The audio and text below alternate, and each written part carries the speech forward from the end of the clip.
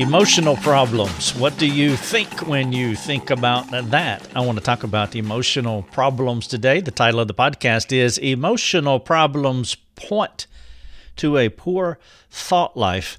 I want to connect how our thoughts cause our emotions and how our emotions are a byproduct of our thoughts. We all have emotions. We are affected by different things for the good and for the bad. Some people struggle how they say emotionally. Sometimes they will say they have emotional problems. I want to get up underneath that in this podcast, and I hope that it will be practical and helpful for you as you think about this idea of emotions, not just dealing with your own emotions, but also as you come alongside other people to disciple them.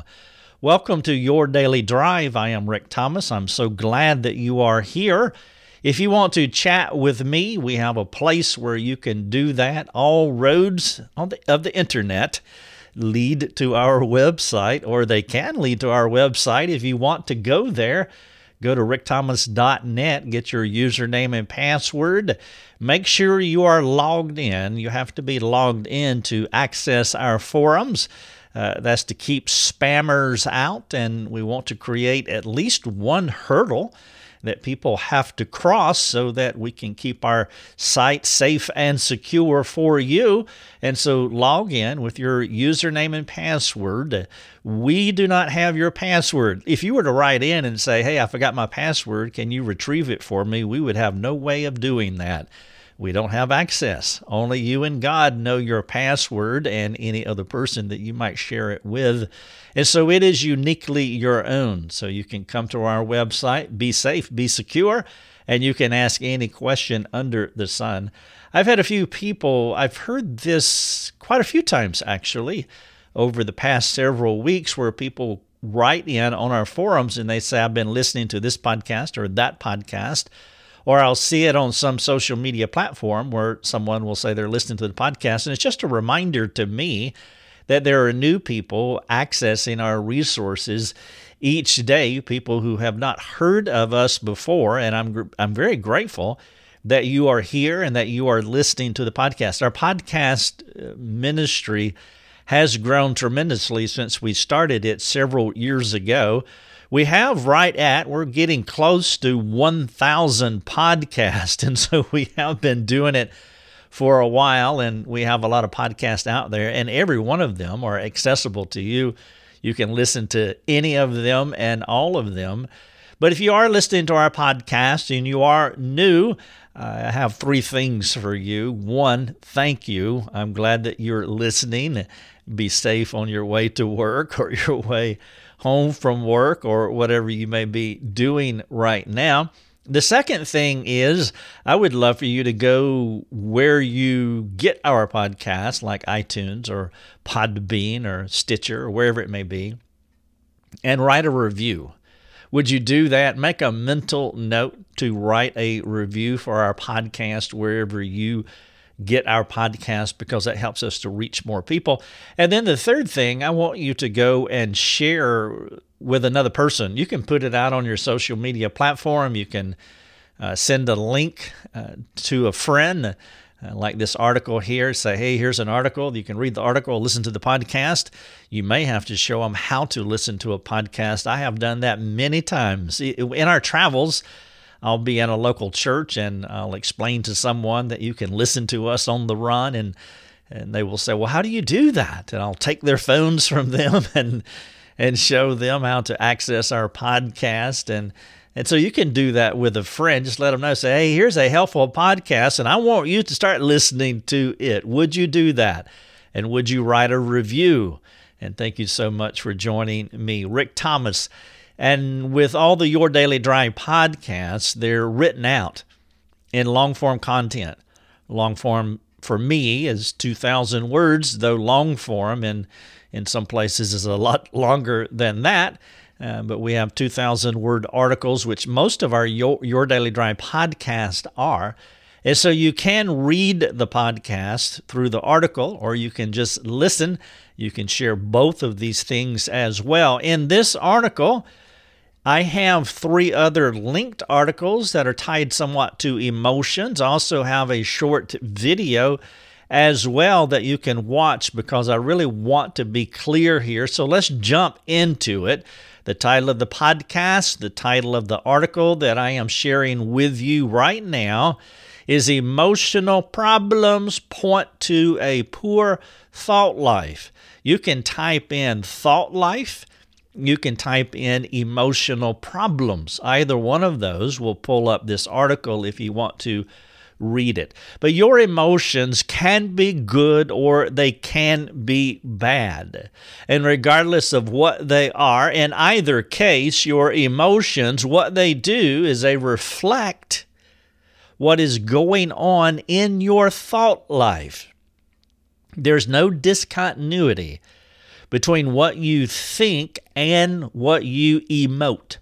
If the emotions are right, and what I mean by right, if your emotions are biblical, if they are theologically precise, if they're God-centered, then the person will be thinking and responding biblically. But if your emotions are not good, or if a person's emotions are not good, then that individual, what they need is your compassionate and patient biblical care to help change their thinking. Meaning, if you want to change a person's emotions, you have to change their thinking because it is their thought life that is causing their emotions. You could say that their emotions are like clues that lead you down the chimney.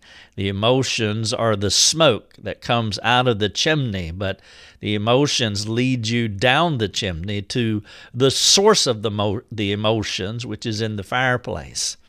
And so emotional problems point to a poor thought life. Let me share with you 3 individuals, and then I want to get deeper into this. Mabel came to counseling on the verge of an emotional breakdown, so she said. Marge asked how she could work through the emotional abuse from her husband. And you'll hear that language a lot. By the way, I have an article here titled Emotional Abuse, Its Origin and Its Cure. This would really be an excellent companion article for you to read. It'll help you to get insight of what's happening with Marge. She says that she's working through the emotional abuse of her husband, and I'll go ahead and give you a clue there. That is not the best way to describe what's going on with Marge, even though what's going on with Marge is exceptionally real. And then there's Mildred. She has concerns about her erratic emotional problems. And so Mabel's on the verge of an emotional breakdown. Marge is going through emotional abuse. And Mildred, she has erratic emotional problems. All 3 of these ladies have self-diagnosed themselves as struggling with their emotions. And they have convinced themselves that they have emotional problems. Now, all 3 of them are most definitely struggling with something. And it is important that you hear that. I'm not minimalizing, I'm not marginalizing, I'm not trivializing what they're going through in any way. They are most definitely struggling with something, but none of them have, quote, emotional problems, or at least not in the way that they think they do. The truth is, their emotions are working fine, just as God designed them to work. Their emotions are working well enough to signal that something is amiss in their lives. This ability to perceive truth is a mercy from the Lord.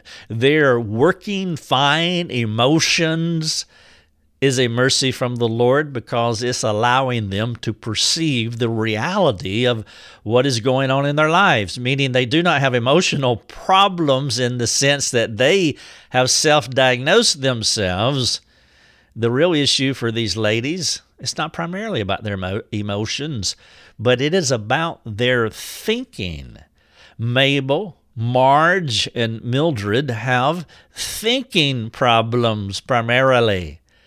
Emotions cannot be damaged, or emotions cannot be abused. An emotional breakdown or emotional abuse. Now, unfortunately, what has happened here is our psychologized culture has made significant inroads regarding the way many Christians think about their emotions. Going back to my smoke analogy, I want to use it in a different way. Abusing emotions can loosely be analogous to abusing smoke.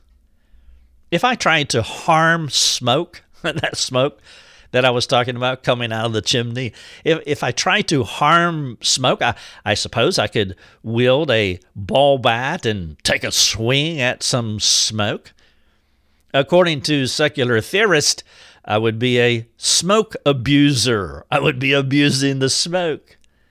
Smoke abuse, like emotional abuse, is not possible.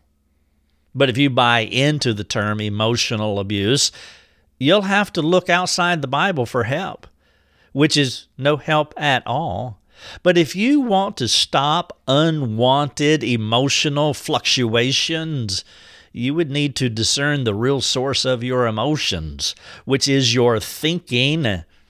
Now, this approach, this biblical approach, can bring change to your mind, to your thoughts, and to your emotions. Let me give you an illustration or two of what I'm talking about with this idea of emotions connected to thinking. Let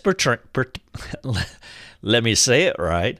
Let's pretend just for a moment that you walked into your local bank only to find a gunman robbing it.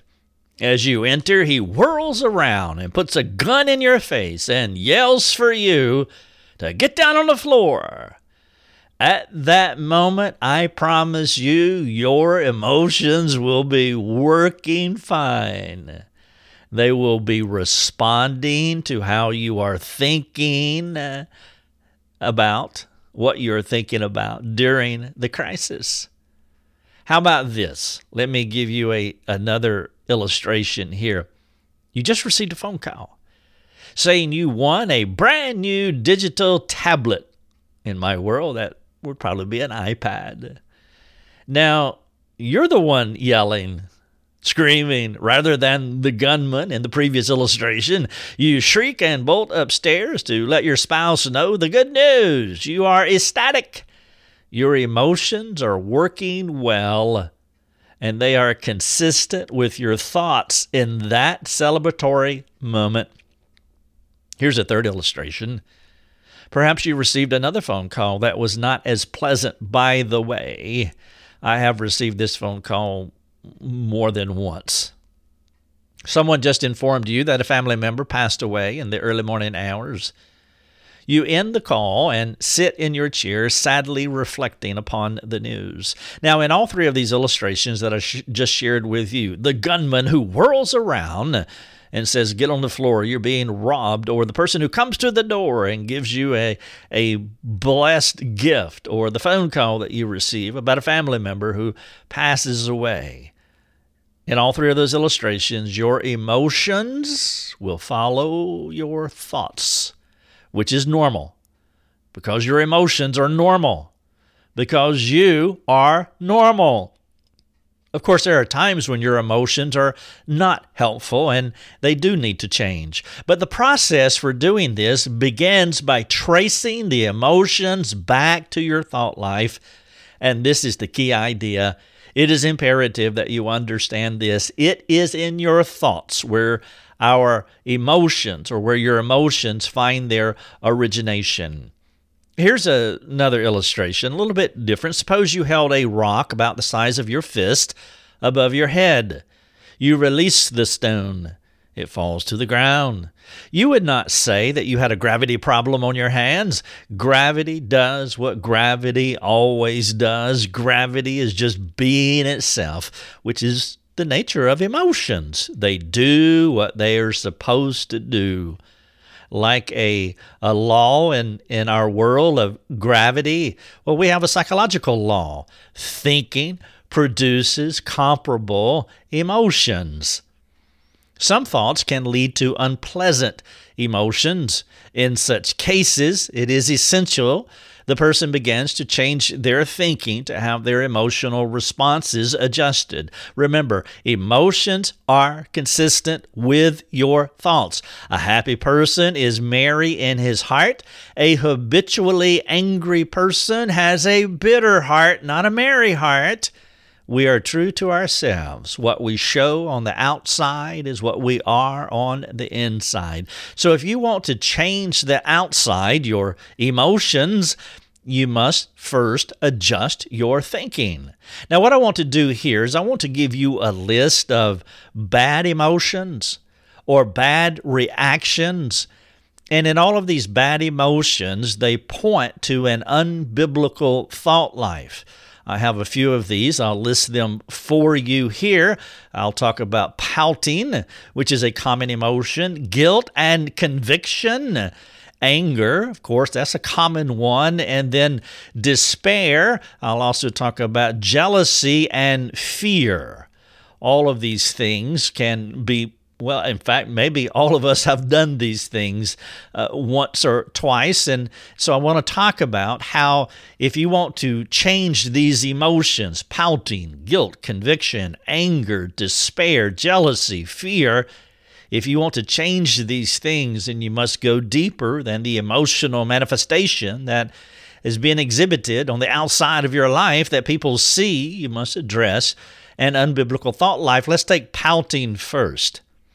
Pouting is a manipulating emotion that a person employs to show he's not getting his way. When you see a person pouting, you should immediately have a good idea of what he is thinking. There is a level of disappointment and manipulation working in his thought life. I think most of us would think about a child in this context, and so let's use that as an illustration. Let's say that you have a child who is pouting.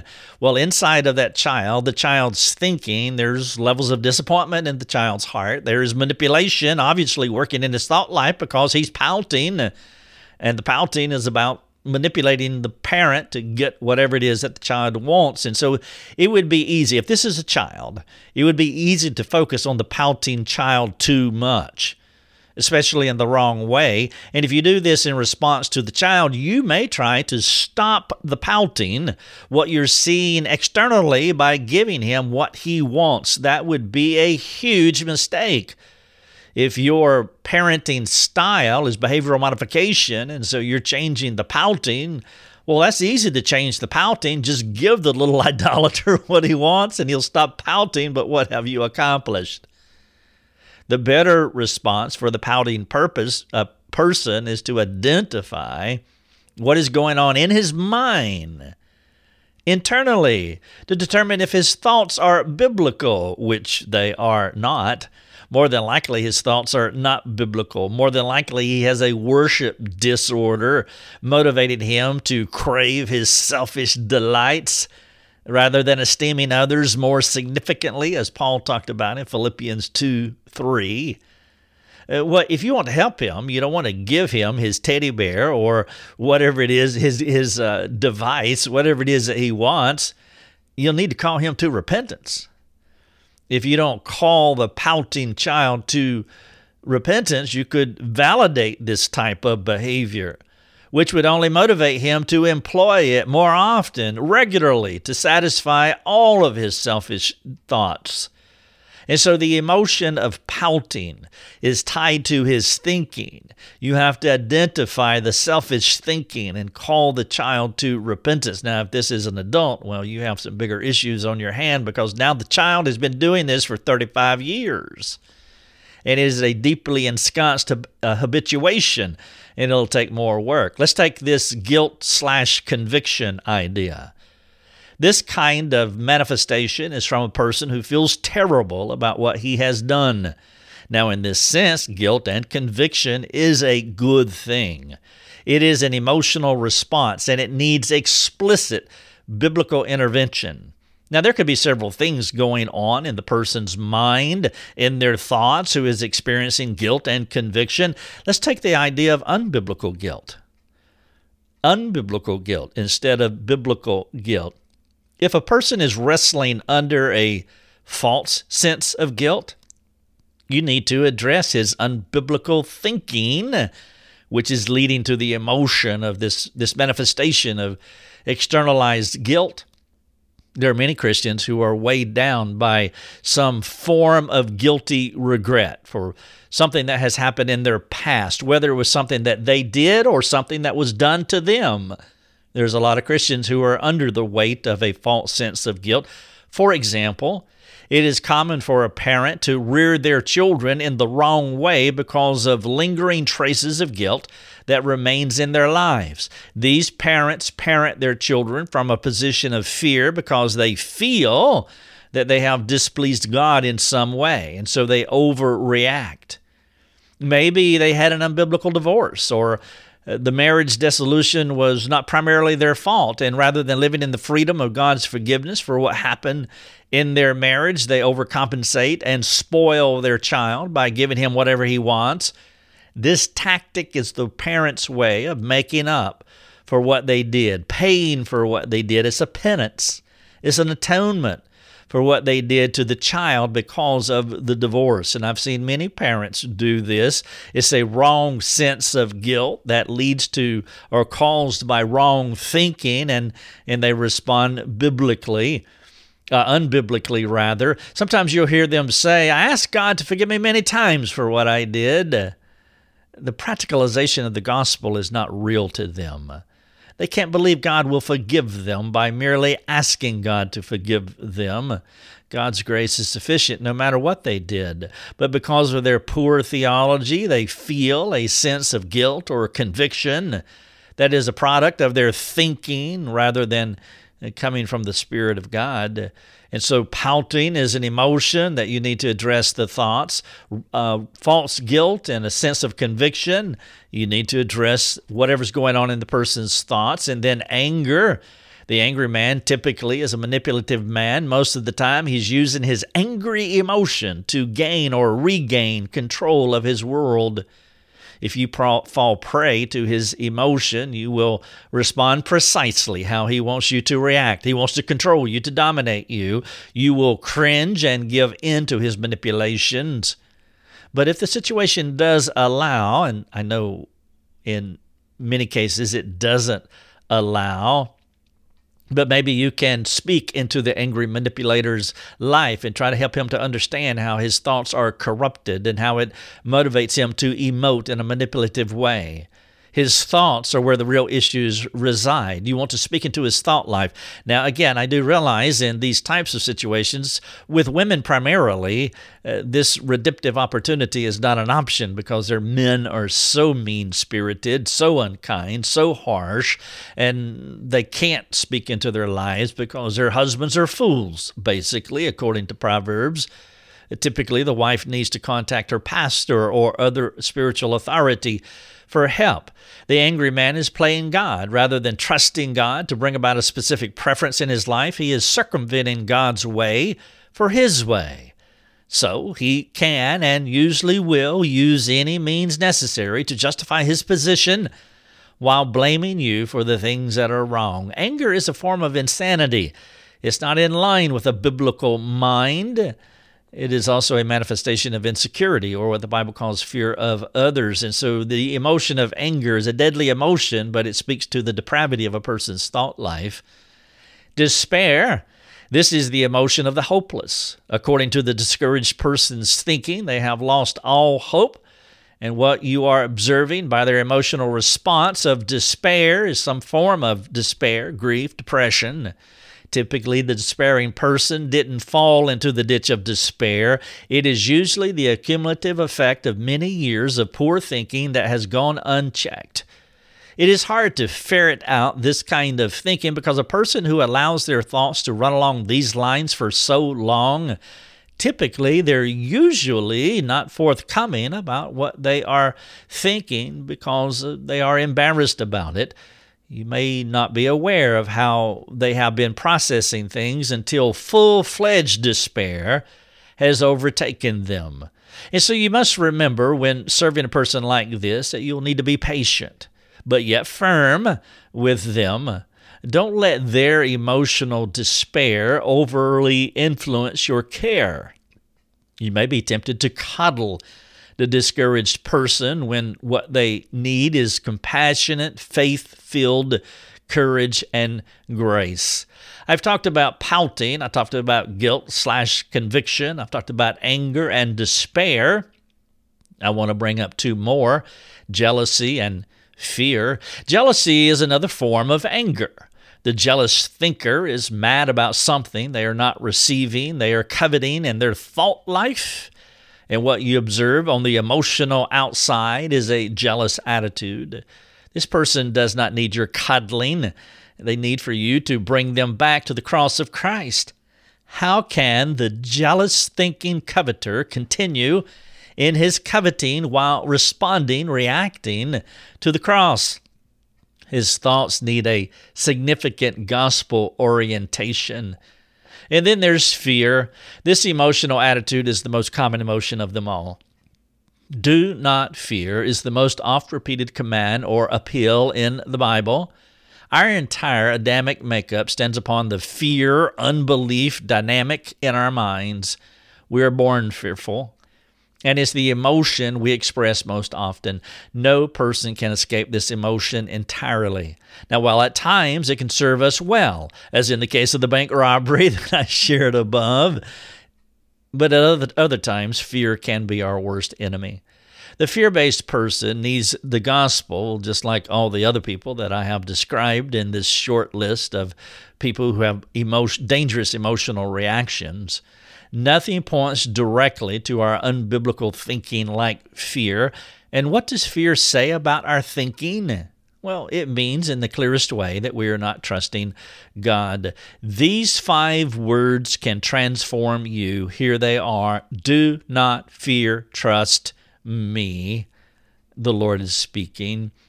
All of God's choicest servants yielded to sinful temptations, but God was more significant than all their sin. If God is for you, who can be against you? And even if you yield or are tempted to yield to sinful temptation, specifically fear, you need to know that God is more significant than all your fear. When you're struggling with doubt and fear, merely utter these simple but powerful 5 words. Do not fear. Trust me. I realize it'll take more work than this, but minimally, it is a great start. Go ahead and say them now. Repeat after me. Do not fear. Trust me. God is entirely trustworthy, no matter what you may be going through at the moment. Repeat this truth often. Let it transform your mind and massage your soul. Do not fear. Trust me. Make sure when you are caring for your friends that you don't become confused by what you are observing on the outside from their behavior. Let what you are seeing, observing, assessing be clues that take you deeper into their minds. Start with their emotions. It's out there on their sleeve, and move inward to their thoughts. Once you get into their thought life, ask God to give you the discernment to truly understand what they are thinking and how their thoughts are affecting them. Solving wrong thinking in one meeting would be rare. Sometimes it takes several meetings and many people and different contexts to speak into a person's life is often enough because their thinking has been shaped for so long in unbiblical ways for many years. Paul's exhortation in 1 Thessalonians has been meaningful to me as I think about people who need long-term biblical care. He says, be patient with them all. Your emotions can be good or they can be bad, but in either case, they reflect what is going on in your thoughts. If your emotions are right, the person is thinking and responding biblically. If your emotions are not good, the person needs your compassionate and patient biblical care. The podcast title, Emotional Problems Point to a Poor Thought Life. Thanks for listening. Your Daily Drive is a production of rickthomas.net, a global community that is seeking to live more productive and inspiring lives. If you'd like to learn more about our community, please go to rickthomas.net. rickthomas.net.